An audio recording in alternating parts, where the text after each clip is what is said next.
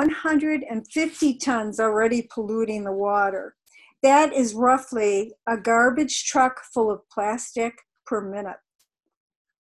What Plastic Bank is doing is training people living in poverty to collect the plastic and deliver the plastic to Plastic Bank locations. In exchange, they receive credits toward education, food, water, and rent. Not only does this help the individual people and families, but it boosts the local economies. The plastic is then recycled into what they call social plastic. Local recycling companies that are stationed in the countries where Plastic Bank has set up locations crush and pelletize the collected plastic. Now keep in mind, while all social plastic is recycled plastic, all recycled plastic is not social plastic. And the difference is this: to qualify, the recycled plastic must meet the UN Sustainable Development Goals. And some of those goals include clean water, sanitation, zero hunger, and quality education. Plastic Bank in all its locations is meeting those goals. Not every one of them, maybe they pick 3 or 4, but they are very attuned to those goals so they can say that their plastic is social plastic. They have a very thorough plan. Not only, so they have these workers out picking up the plastic, but they have guidelines for them. No one is allowed to be under the age of 18, and they have workers on the ground that check on all the plastic pickers daily. So in that sense, they're taking care of what they've started. Plastic Bank is now in Haiti, the Philippines, and Indonesia, and is soon to open in Ethiopia and India. Another thing David Loy talks about in chapter 3 of Eco Dharma, he speaks of property and how the long-held beliefs of ownership are being questioned, especially in terms of Buddhist thought. Loy poses the question of whether wealthy people and companies should be free to own as much property as they want, including ways that damage the earth. Plastic Bank may not have the total answer for that, but they are addressing the issue. And the way they do address that is in a very win-win positive way. They've done their research, and some of the research that they have studied shows that retail trends show consumers are eager to support companies that value sustainability. That gave them a basis to go out to companies and present this idea as a way for them, is a really good marketing strategy. So not only, even if they can't reach a sustainable manufacturing practice right away, Plastic Bank had an idea for them to get started, and it's called neutrality. They came up with the idea of a plastic footprint, and there's a way to measure whether you're an individual or a company, to measure your plastic footprint. So neutralizing your plastic footprint could become step 1 for companies to get involved. Interested companies and individuals can actually go online at Plastic Bank and take your own plastic footprint. I took mine. The average person's annual plastic footprint is 84 kilograms or 185 pounds of plastic a year. That's kind of scary. I took the survey and mine was double that. There's kind of a simple reason for that. And this survey online is simplistic. They have a much more involved one that goes out with their training kits. But due to the pandemic, I'm ordering more online, a lot online, because I'm not allowed to leave the house, or wasn't. I started going back to the grocery store 2 weeks ago. And as a result of that, some of the questions are like, do you own your own home? That's kind of a negative. It also, as far as it does boost your plastic imprint. How many cars are in your household? In my household, there's 2. So that kind of works against you. As far as the pandemic, there's even more plastic being used now. I can't use my reusable grocery bags. I'm not allowed. You go to the store and you have to use the plastic bags that they give to you. So what Plastic Bank offers is, for 185 pounds of your plastic footprint, that's valued at $44 annually, you can neutralize your plastic footprint. And that's an offering that they offer. If you do that, they send you a certificate. They have higher amounts and, of course, bigger, fancier certificates. But companies can also determine their plastic footprint. They have an action manual which goes out to companies. If anyone wants to see it, I have a copy of it. It includes a waste audit, which enables both people and corporations in the Northern Hemisphere and even poverty-stricken places in the Southern Hemisphere to determine their footprint. And they have divided the world into North and South, mainly because most of the poverty is in the Southern Hemisphere. It's not all, of course, but that's how they've set it up. Now, if a company would like to become a partner with Plastic Bank, there are a number of steps. And they can become a partner in different ways. For one thing, they can utilize the social plastic that is the plastic that has been recycled in countries like Haiti and become social plastic. And an example of that is Grove.com. I happen to know about Grove because I buy from them, and they sell a lot of cleaning supplies and quality stuff. But one of their bottles, which I have right here, is made out of social plastic. And actually, it has my alcohol in it for the pandemic. But and as a matter of fact, Grove.com has stated on their website that they will be plastic free in 2025, which is quite an accomplishment. I'm not sure how they'll do that, but they won't even be using social plastic after that. Another company in Germany, Henkel, approached this in a different way. In February of 2018, they partnered with Plastic Bank to construct 3 locations in Port-au-Prince, Haiti. And the result of that, one result of that, is in these 3 locations, I have a testimonial from a man in Haiti. And he says, collecting plastic puts food on the table, sends my children to school, and helps me rent a home. I live in downtown Port-au-Prince and collect mainly in the Rue Pavie area. Collecting plastic is my life. It's what I know how to do. Even when I travel, when I get back, I will continue collecting. Picking up plastic means work for me, and income, and cleaner environment.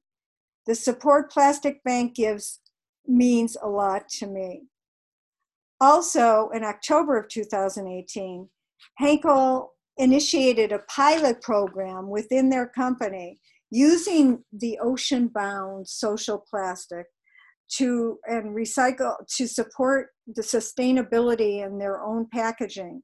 The ocean-bound plastic was sorted, processed, and integrated into Henkel's recycling value chains. And 25,000 social plastic bottles for laundry and home care products were produced and sold at retail locations in Western Europe. So there are many companies that can't do that. Perhaps they don't have a product or a need for plastic, but perhaps they still want to make an impact. So they have another program called Impact Guarantee. And they become let's say it's a cardboard company. DEF company makes cardboard boxes. They cannot use social plastic, so instead they evaluate their plastic imprint and they make a financial contribution.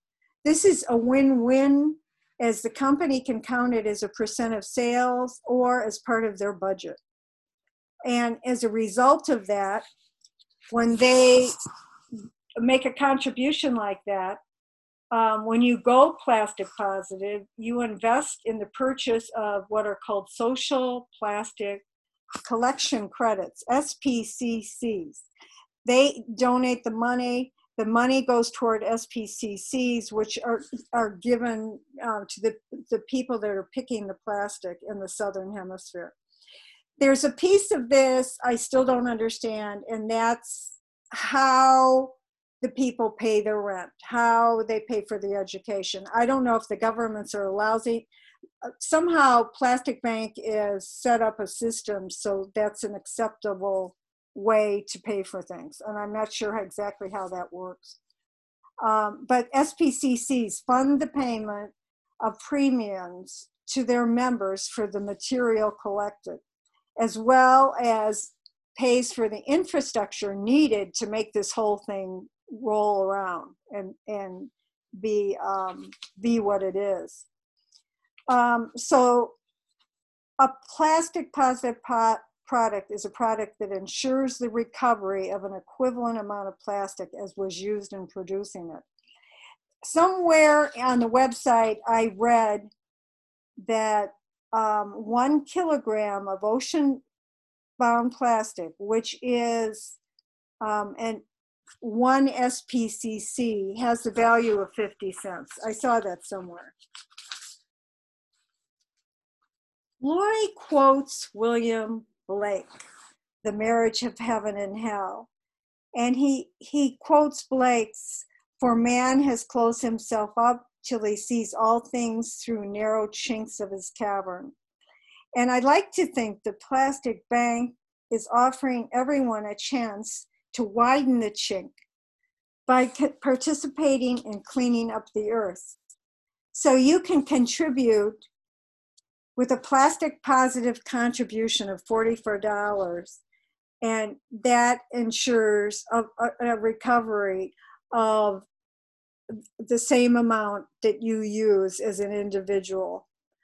Al Gore made the comment that the more deeply I search for the roots of the global environmental crisis, the more I am convinced that it is an outer manifestation of an inner crisis that is, for lack of a better word, spiritual. Plastic Bank sort of took this to heart and developed a faith-based program. It's similar to that for companies and individuals, but they offer a plan and or a format to roll it out. And it has 3 parts. One is stewardship. On that level, you encourage your church or your community to care for creation and to help those living in poverty. That's step 1. And once they feel that that sense is reached, step 2 is creation. Do the 4 R's: refuse, reduce, reuse, recycle, to create a better world for future generations. And the 3rd step is to engage, to become paired with another institution somewhere else in the world. And I'm standing on the sidelines of Federated Church, but I know they're looking at that. If you're a church or some other organization, it could even be a school district, I guess. The idea is to create a link, reducing the plastic footprint in the Northern Hemisphere through financial neutralization. That's after educating everyone on how to evaluate the plastic footprint. And then that's used to create training and collection in the congregation in the Global South. And I've seen some of the emails going back and forth, and they're already giving them a suggestion of linking with a Catholic church, if they would do this, down in, let's see, where it wasn't in Haiti, in the Philippines.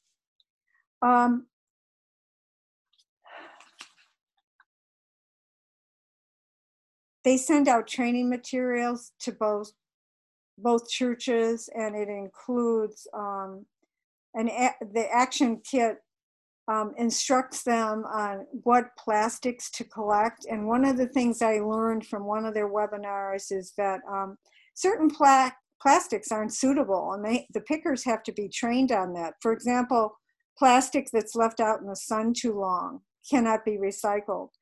And also, some of the plastic that's created has stabilizers and colors added to it, and they're not suitable either. One of the goals, and I don't know that Plastic Bank is taking it on, but somewhere in the universe they're talking about this, the plastic industry has to agree to change the components so that all plastic can be recycled, which sounds to me like plastic may be around for a long time. I'd like to think that we could get rid of it, but I don't know that that's what's going to happen. One of the things that's come up is that lots of people want to help, and people go out and go somewhere and they say, okay, I'm here to help. But if other people are doing things, then those people may go home. So it's been suggested, not by Plastic Bank, just in some of the discussions I've listened to, don't go out just to help, go out to engage. And Plastic Bank's message is be part of the solution, not the pollution, which I think is very clever.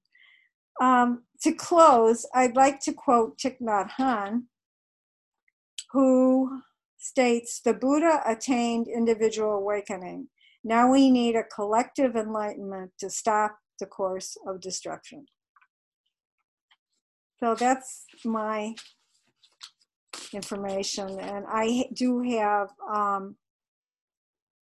I have the training manual, and I have a video, both of which I can send to Dean if anyone's interested in that.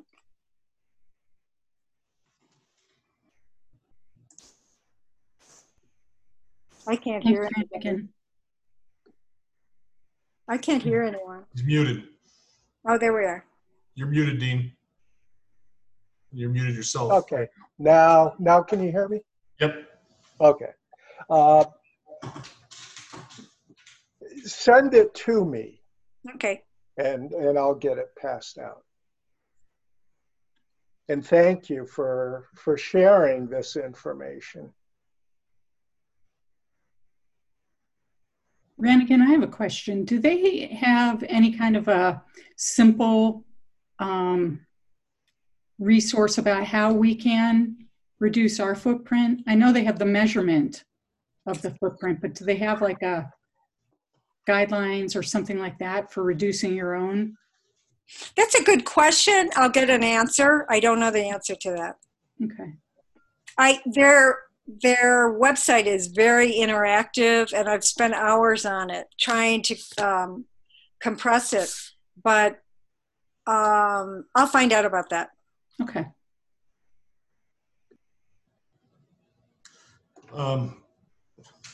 all the things you said really hit home with me, because my job, I wonder now what my plastic, you talk about your carbon footprint, and I've even had conversations where we talk about our karmic footprint, and now I'm worried about my plastic footprint. And what I do I work in the packaging industry. There's I troubleshoot high-speed automated lines of application of labels onto shampoo bottles, beer bottles, everything in the world, cars, anything that has a label on it.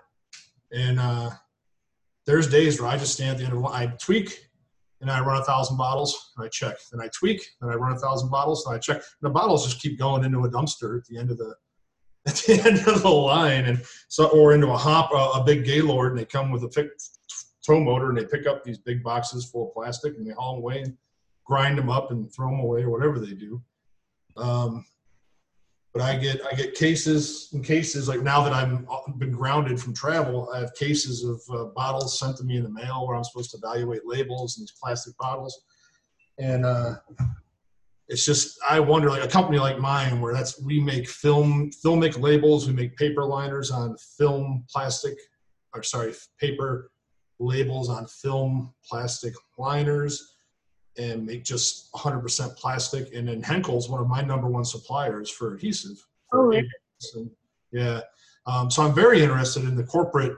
And I work for Avery Dennison, and we talk a huge game about sustainability. We've done sustainable forestry projects, and we're really big into our new Clean Flake product that we developed, a product that's supposed to, when it goes into the caustic wash-off tank for recycling, the label can be ground up with the PET, and because of the parent density of the film, I'm getting a little technical, it's my job, but the label will float and the plastic will sink. So we let's get everybody on our special label material. And then, because now there's also limitations of taking labels off of things before you can recycle them and stuff like that. So yeah, I'm very interested in learning more about Plastic Bank and trying to sell my organization, because I work at the headquarters. And I have access to our sustainability people. And if a company like mine, I mean, we're a Fortune 500, $3.5 billion company, and if we could probably have a pretty big impact if we could sell them on it. Wow. That's fantastic. Yeah. So yeah, if anything is sent along to Dean or whatever about the company side of matching their plastic footprint, I'd be interested in for sure. There's so much on the website, Keith. Okay. They were very quick to get back to Federated Church. Mm-hmm. And I'm sure there's a lot of companies listed on there, the companies that are already partnering with them. And I'm sure there's more to be known. Yeah, I just thought it was like a buzzword with me when you said Henkel. I thought, oh, well, my company is Henkel, who's one of our largest suppliers. That might be a partnering venture. Oh, maybe you could, with Avery Dennison, you could become the contact person with Plastic Bank. Yeah. Or at least, in that loop. Yeah. That's or at least make the introduction between our sustainability. We have a whole sustainability department. Wow.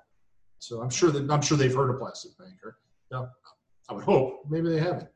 Avery Dennison is so big. I used to sell to them. I remember them well. Yeah. Mm-hmm. Yeah. Yeah, we're a big company.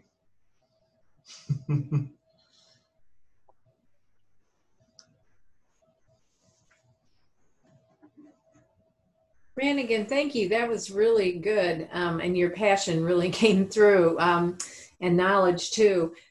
I have a question about a term that you used a few times, and I just wonder if you know anything more about it. When you said ocean-bound plastic, I know that there's a lot of plastic in the ocean, but I just wonder if that's a term that differentiates between ocean-bound and non-ocean-bound. I mean, nobody really makes plastic with the idea they're going to put it in the ocean. Is that correct? I think there's an assumption now in many places, and maybe it has to be a location that's near water. A lot of plastic is ocean bound. Mm-hmm.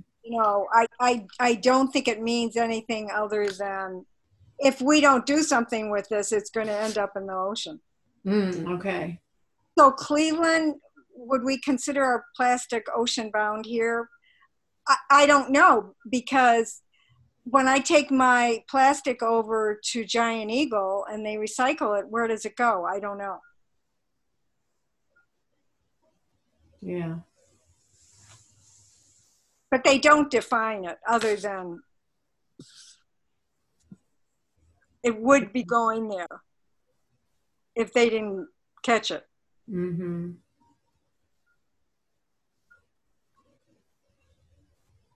Well, it's interesting that the three countries that they're currently in are, I mean, they're basically islands. Yeah. Haiti, Philippines, Indonesia. So it's probably a pretty good bet that plastics in those countries in particular are ultimately going to end up in the ocean.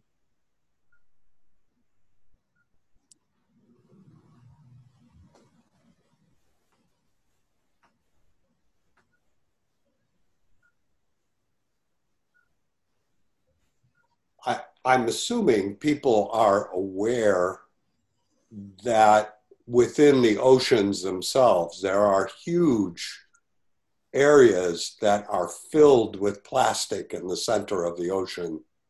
They are called gyres, and they're in the North and South Pacific and North and South Atlantic. And they are sort of collecting areas because of the way the water moves, and there are very, very large areas with tons and tons of plastic already in the oceans. How do you spell gyres? Gyres. Oh, okay, that's what I have. I didn't know that word. Ah, okay. Yeah. Yeah, there's a group called Five Gyres, and it's related to this. They're very much into recycling and the oceans, and but that was where I learned about it. Okay.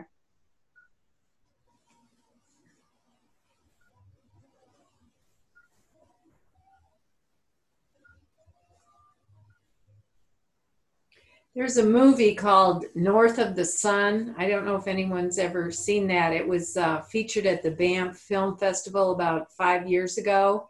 Oh. And it's a documentary, a self-made documentary. Two young guys take off for some remote, I don't know if they're on an island or on some mainland. It's in the Scandinavian area. And it's in the winter. And they're combining their love of surfing and snowboarding with an environmental cause. And, you know, you could accuse it of being a bit gimmicky, but it was really very entertaining as a documentary. They, in addition to the sporting aspect of it, they picked up trash all over this beach. I mean, it's very remote. I can't remember how they got there. They might have had to have been dropped by a helicopter. And so they're approaching this beach, and you expect it to be a pristine, remote, beautiful place. And it's just choked with trash, not just plastic, but some plastic too. And they went about scavenging the trash and built a shelter out of it, because they stayed there for I don't know how many months. So while they were taking time off to surf and snowboard, they would also clean up the beach, and somehow they would wrap the garbage in giant nets or tarps or something, and a helicopter would come and haul it off. And that would happen, I don't know, once a week or in some interval. But it's really a very good movie. It's really quite beautiful. It's called North of the Sun, and I'm pretty sure you can get it through Amazon or YouTube or something like that. Maybe even Canopy. Canopy might have it. Oh yeah, Canopy. I haven't delved into that yet, but it's free and it's through the library. Oh, okay. So some things that would normally cost money because it's the library, you can, well, that's good to know. Netflix, and they have really good films on there. All different films.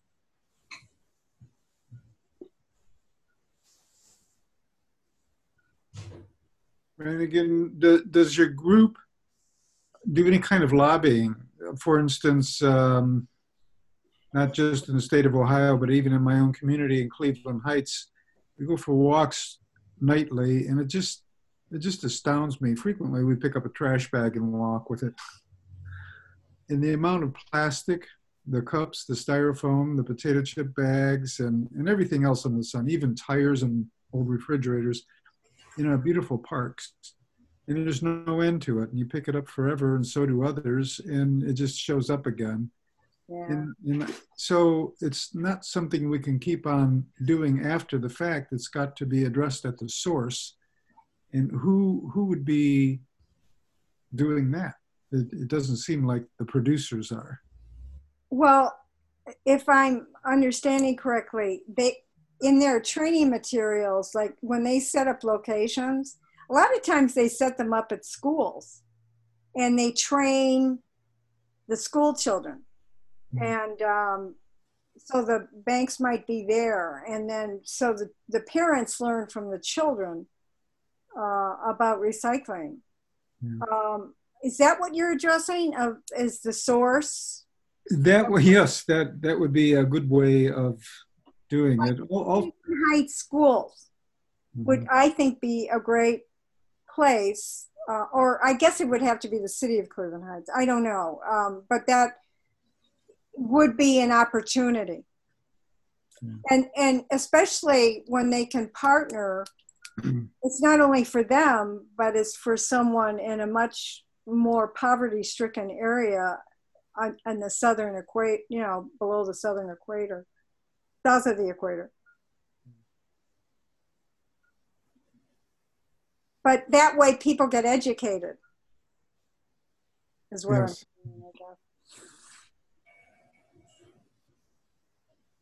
I found something earlier when you said, or when I think it was Ann asked a question about ocean-bound plastic.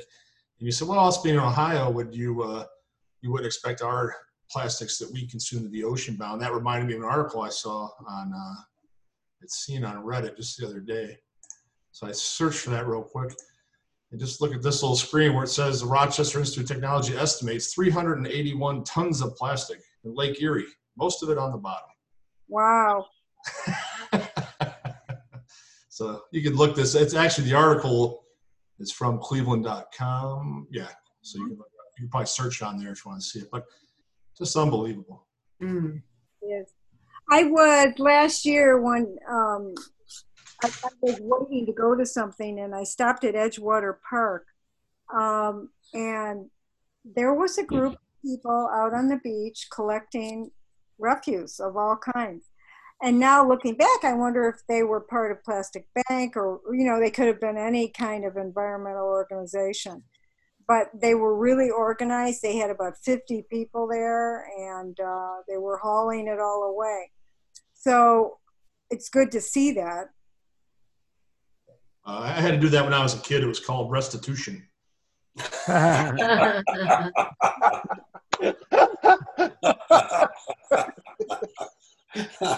Well, it worked, Keith.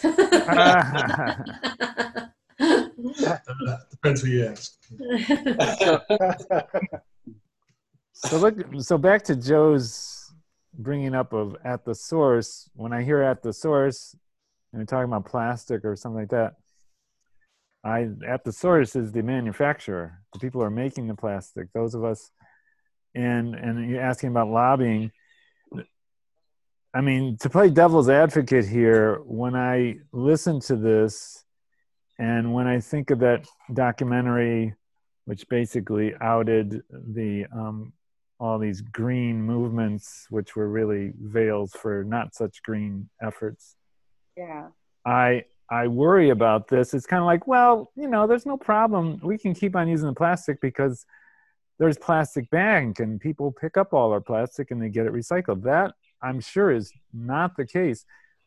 And I worry that and I wonder about the money behind this. I really do. I really wonder if this is yet another marketing thing to make us all feel good and complacent. And so getting back to Joe's point about, I see that, I think that's where it really has to happen, is lobbying. It has to be illegal to make plastic that really honestly can't be recycled. Because we've all been duped into thinking, oh, it's got the little triangle on there and da da da da. And I'm the cynic in me is very, very suspicious of everything, especially after I saw that documentary, a couple of documentaries. So I can tell you that on the webinar I watched, and I didn't even watch the whole thing, but it sounded to me like they're troubled by the plastic industry and they want to address, I don't know if it's Plastic Bank or a larger organization, the Plastic Bank. They know they have to do something to purify the plastic that's made so it's all recyclable. I don't think they're talking yet about no plastic at all, but I agree. I think it has to happen.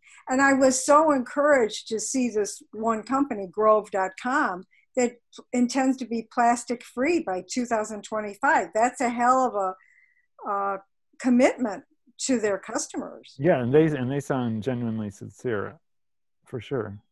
I'm just very suspicious and cynical at this point. And I think we all should be wary of, oh, great, da da da da, so that's taken care of. I think that kind of belief and thinking is probably not really seeing the whole. You know, I don't know who's behind the curtain. I think the way I understood Rannigan's explanation was that, so your 185 pounds of plastic you use a year is equivalent of $48, whatever. So if you pay $48, that will pay for someone who's been trained to go out and pick only the really good plastic and recycle it to that, and to the tune of whatever your wastage is, so that to net zero at the end. There's still not enough people that are going to participate to make a dent in the world, you know, but if more and more people do it, more people do, they kind of cancel each other out, and there'll be less and less of those plastics out there, and the prices could go up, or I don't know. To my thought was, there's the training that shows you how to pick the most desirable plastics, like raw PETs and PTTFEs and not HDPEs and LDPEs and all these other plastics. They'll train you which, and there's 5 different kinds of PET out there. So if you know which ones, how to clean it, how to take off a label, and how to select the best ones that are most recyclable, they're worth more per pound. And I think that's what they're doing. Is what I assumed when I listened to that was they're training people to go out there and find the most desirable plastics, like aluminum. You know what I mean? Go to Michigan or whatever. There's no aluminum waste anywhere in Michigan, or glass bottles, because you get 5 cents a can. And there's I'll collect cans and bottles for 5 cents each. Sure, I'll start tomorrow with my PTE. So I think legislation on the government paying us for those plastics turned in a special way or something would be ideal. But until then, I think this is a way, for a relatively minute amount of money, you can offset your impact on the environment. That's the way I took it. I think good incentives would be really good. When I was a kid, we got taxed on pop bottles, so they went back. I was sure to take them back. To bring that thinking forward and make things untenable if you don't take it back, however silly it may seem. Just that container that you lifted up, maybe that should cost double, but you get half of it back when you go back to buy something else like it. You probably wouldn't see people throwing waste around the state parks anymore. The amount of plastic bags. So I'm wondering about the plastic-free commitments also. We're staring into plastic right now as we talk. There's a lot of stuff that we're not going to get away from. or not very easily. I can't think of very many ways of making chips and motherboards and screens and everything else without plastic, but maybe it's that easily disposable plastic that really has to be addressed. The stuff people can throw away, not feel in their pocketbook.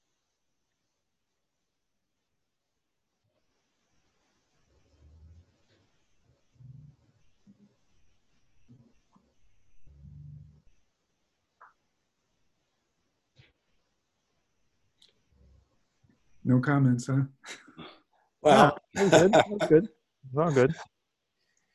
Definitely. no, I think that there's, listening to all of this, what strikes me is, I was thinking about what Keith said about going back to his company.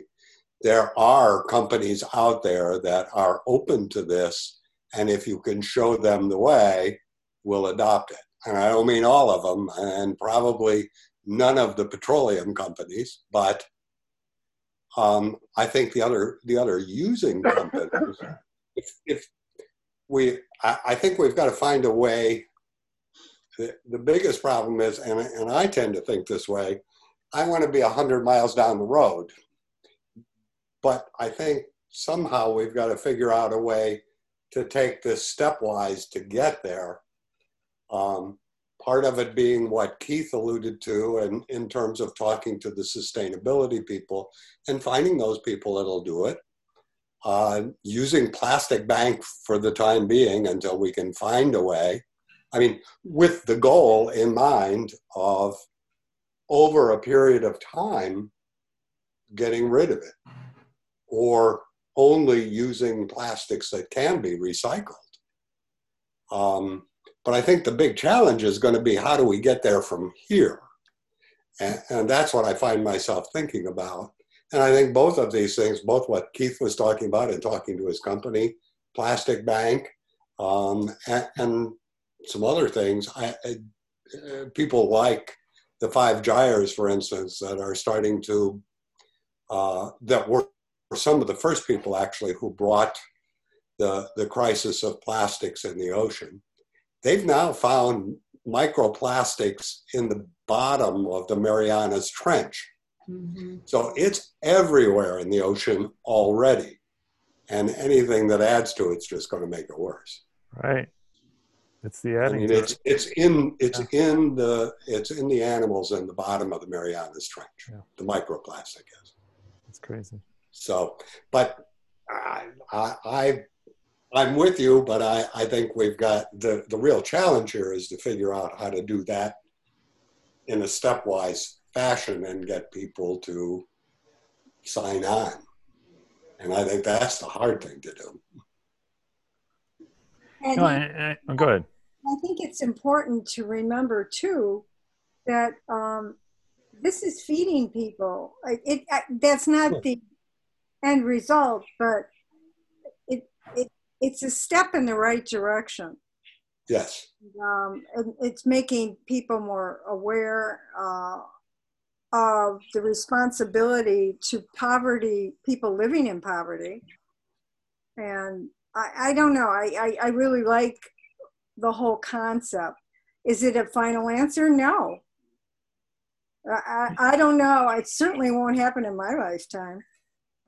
But I like the idea of passing it on. And good is good and helpful is helpful for sure. And what I think we want to guard against is thinking of it as, oh, okay, so that's taken care of. It is certainly not. No. But that doesn't mean something that's good and helpful isn't good and helpful. And for instance, Keith's company to engage in that and do less of a footprint or less of a damage or whatever, that would be more good and more helpful. Yeah, and I agree. And knowing my company, it would be more like, okay, we can get we give you we can give a tax write-off up to this much by donating to Plastic Bank, and we can brag that we did it. So it's a win-win. It's like the plastic water bottles. The only time a Nestle water bottle company wanted to go be ecological and use less plastic because it reduced the cost of the bottle by 50%. And they didn't reduce the cost of the water at that time either. They just said they were being ecological, and that was it. So to me, the larger corporations only think ecologically when it makes sense for them financially. So it has to be a win-win in both. They just won't do it, whether it be a tax write-off or down-gauging plastics is very popular. But that's where the lobbying piece comes in, and that sort of thing, where, you know, we as a people, I mean, geez, why does the answer always have to be from the corporations? That just drives me crazy. Well, I will share with you. Can you hear me? Yeah. When I had my condo in Lakewood, the high-rise that I lived in, probably about 15 years ago, we decided as owners that we wanted to recycle. So a committee was formed of people to find a recycler who actually recycled. And it took the committee probably at least 2 years to find a company that said they recycled that actually did recycle. And it was even down to it that people on the committee followed the truck to where they took the stuff and observed what they were doing with the recycling. Wow. Yeah, and then, you know, I moved over here to South Euclid, 10 years ago, no recycling. At first, I was taking the stuff from here over to, my high-rise, because I still own the condo, and I was putting it in the recycling there. And then at one point, I could no longer do that. And I went to the city of South Euclid and talked to them about, well, where can I do the recycling, And the first thing I loved was that they said, well, you have to go like to Mark's and buy the plastic bags to put your recycling on. And I'm thinking, that sounds kind of, ass backwards that you're buying a plastic bag to put recycling on. But the thing is, and then I was like, well, where do I put that then? And they were like, well, go down here where the city facility is, and there's a big dumpster there, and just throw it in there. So I did that for a while, for a couple months, not being able to really see in the dumpster. And then one day I was actually able to see in the dumpster, and it was just everything and anything, and just definitely not a recycle that was going on. Yeah, and I mean, just the experience of my high-rise in Lakewood of having to spend several years trying to find somebody who said they recycled, but, when they checked into it and what people were actually doing with it, they weren't necessarily recycling everything. Yep. Well, Joe, you're right. Yeah. I think, So even though individuals try to do it, it's you're up against,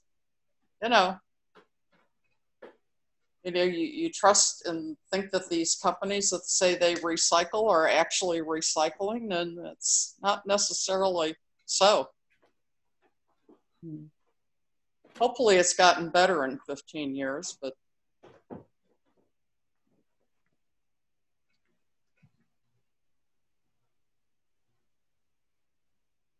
Yeah, just to add, the Michael Moore film, Planet of the Humans, was pulled from YouTube. Yeah, right. Interesting. I mean, we all kind of That's crazy. fell for it in a way, and then you find out that it's also biased in a way. Yep. So it's really hard to find like what the true message is and who the players are behind things. It was misleading. Yeah. On several things.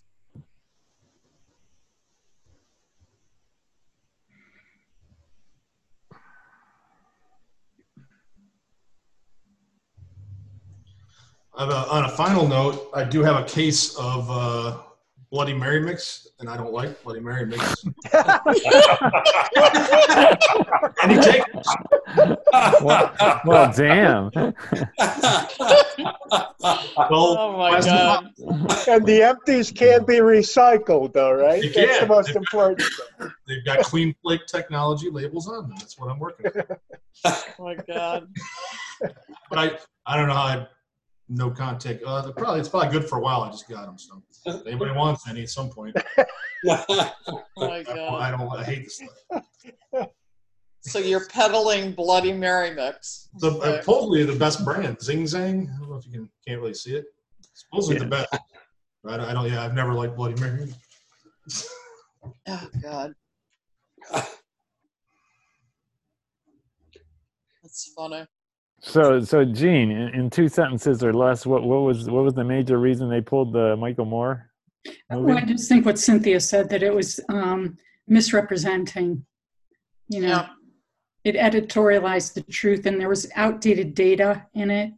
The technology had changed since they had filmed certain parts about solar cells and so forth, and so it was just, it was old. Some of the information that they were presenting was really old information, so inaccurate. What year was it? Well, the film itself was just published. Oh. Yeah. Yeah. And some of the film clips were like 10 years old. Yeah. And they didn't give any indication in the film that they were dated that much. So it seemed like this is current state of the art. So when they were talking about the inefficiencies of solar panels, that was true 10 years ago. Yeah. But the way it was presented, you came away thinking, well, that's the state of the It's industry current today. currently. Yeah. So, and even when I was watching the film, and the thing about the wind turbines being so inefficient, and I mean, Lincoln Electric here, they wouldn't be running those if they. No, they would not. To Keith's point, if they weren't making money on that, they're not up there. So even during the film, I was scratching my head on that one, going, "Oh, I think that's going to come as news to Lincoln Electric." Well, I am sure for Lincoln Electric there were some real major, and probably still are, tax incentives for them having built that. Oh, it's good PR. Yeah, too. I don't know. Yeah. Oh yeah. Oh yeah. Great Multiple There it is. reasons. I have a good friend who works there, and they do. If you notice, sometimes it's not turning because they use it to power Right. that. They build the welders inside that facility, and they use it for all their electrical needs. And then they charge batteries to run off of, and then they even filter some of it off to other batteries that go to someone else or somewhere else to be sold. So they're making money off of it. Yeah, you can sell it. That's good. And when that gets backed up, they just stop it from turning because they have nowhere to store the electricity that's coming out of it. Yeah. So Yeah. that's a big one. That's good to So- hear. So you're saying, Keith, that actually when that stopped, that's because the only reason they stop it is because, well, they probably also stop it if the wind's too high. Yeah. I do know they can't run them, but other than that, when it's stopped, it's because they can't store any more electricity. Is that what you heard? That's how it was explained to me. Yeah, my buddy who works here. Yeah. Wow. When the wind gets to a certain extent, the modern turbines just tether the air, blades so that they remain at a constant speed. They have eddy current clutches that will break them a little bit, or they tether all kinds of good stuff. But normally, anything with that much investment, they also have net metering, and they just put it back on the wire if they don't need it, whether it's day or night. So maybe they just didn't bother to do that, huh? Or maybe it's older technology. Well, it sounds like you're way more of an expert in that than I am. I'm just relaying a message I heard. It's a pretty big turbine, so it's got new technology automatically by the size of it. It's looks like a 2 or 3 kW unit, or a megawatt unit. Yeah, I'd say it's got to be close to 10 years old. Yeah. 6, 7, and It's been a long 10. time. Yeah, it's been there a while. Oh, yeah, that's at least 10 years old. Yeah, probably. Yep. Yeah. It was like one of the biggest ones ever when it came in. So it was at the leading edge of that. So I don't know. I remember they made a big stink about that. You know, the biggest one in the state for sure when it was installed.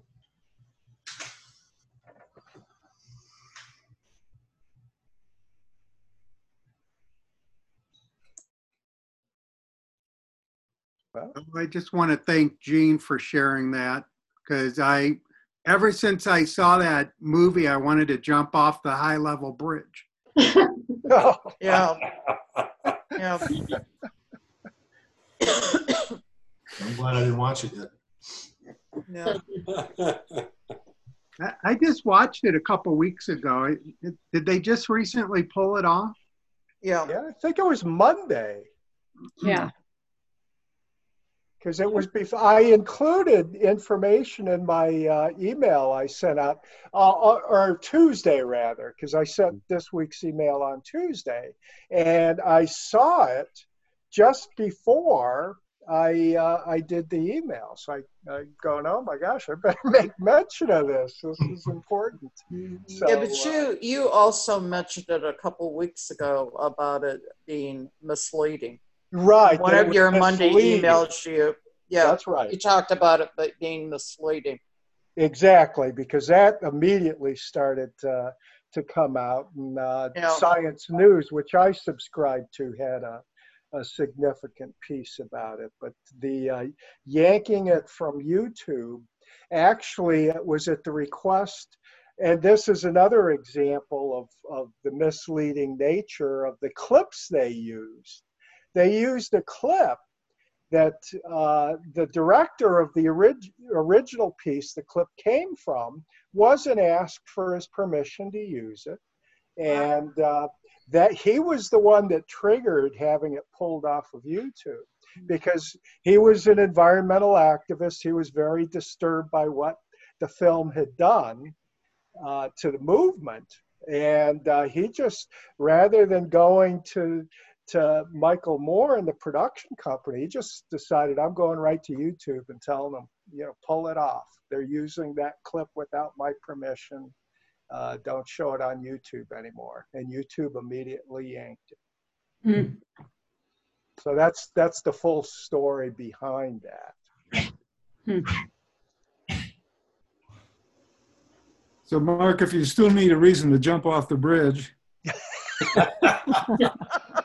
Don't do it, Mark. Don't do watch it. The Last Mountain. Oh, wait, maybe That won't be pulled because it's all true.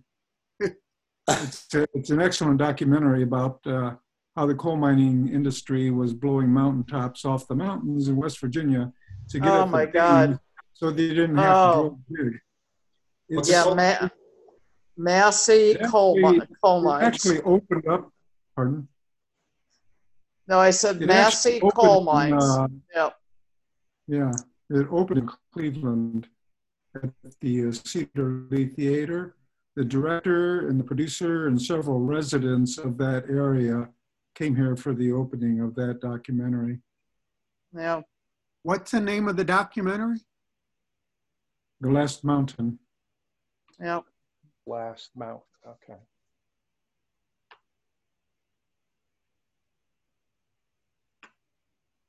Hmm. I didn't hear you, Stay on Joe. my cushion. I can't. The first word, is it last, blast, or glass? L-A-S-T. L-A-S-T. Thanks. And I'll just plan on staying on my cushion. That's probably the better choice. Well, thanks, Rannigan, despite my cynicism. Hey, I'm glad you said it.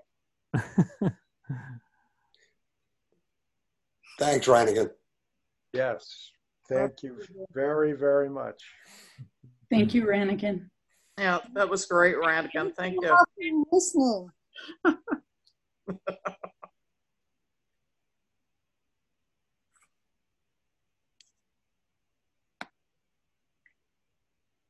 May our intention equally penetrate every being and place with the true merit of Buddha's way. Beings are numberless, I vow to save them.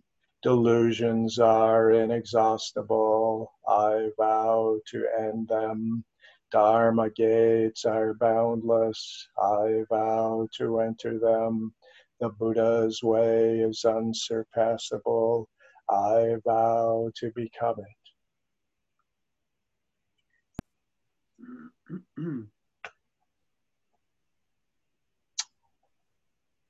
All right, well, so Sunday morning, for those that can join us then.